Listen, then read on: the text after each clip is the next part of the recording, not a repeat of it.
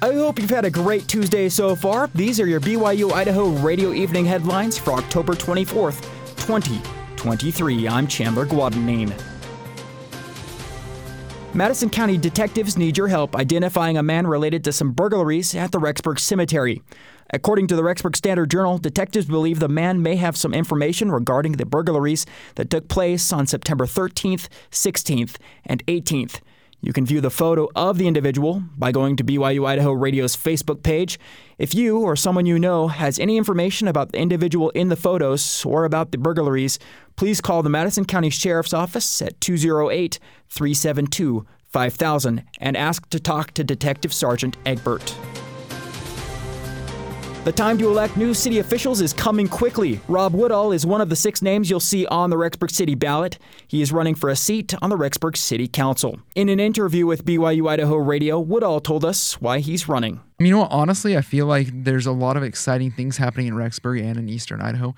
And I feel like the position that I'm in, I can really represent Rexburg's demographic. I think my background in business within the city of Rexburg, having developed projects in the city of Rexburg, brings some experience that not a whole lot of other city council candidates have, and not a whole lot of people that currently sitting on city council have. If he were elected, Woodall says a main issue he would look to address is city infrastructure.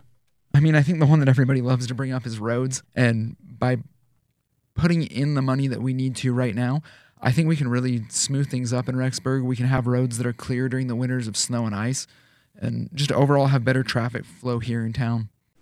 Elections will take place on November 7th. To find more on Rob Woodall and his candidacy, go to rob4rexburg.com. To register to vote, find your nearest polling location, and more, visit rexburg.org. We're also interviewing each of the candidates, and we'll have their interviews and transcripts of the interviews on our website, byui.edu/radio. To check out our complete interview with Rob Woodall, you can find it right here where you're listening to this podcast.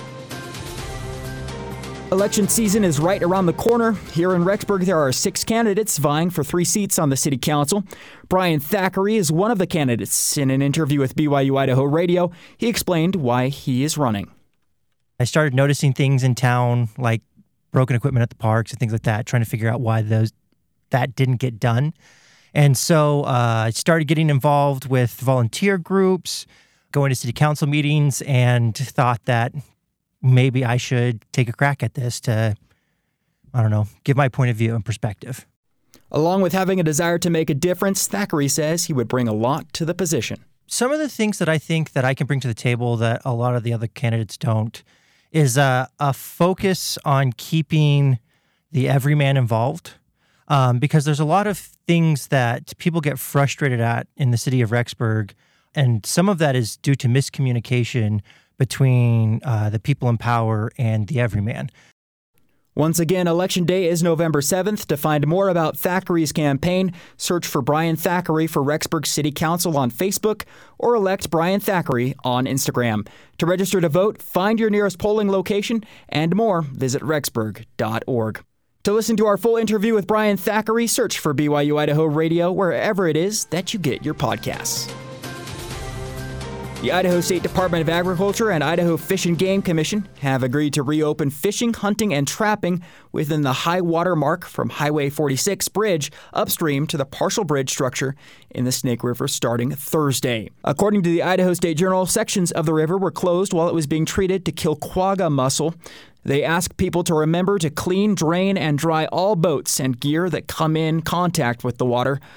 All watercraft that enters the reopened area should be taken to the wash station at Twin Falls Visitor Center for decontamination after exiting the river. Thanks for making us a part of your nightly routine. These have been your evening headlines for October 24th, 2023. You can catch more news, interviews, and great content on this podcast feed. Just ask Alexa, Google, or Siri to play the latest BYU Idaho radio podcast, or listen to us for free on your favorite podcast app, like Apple Podcasts, Google Podcasts, Spotify, or Stitcher. This is BYU Idaho Radio.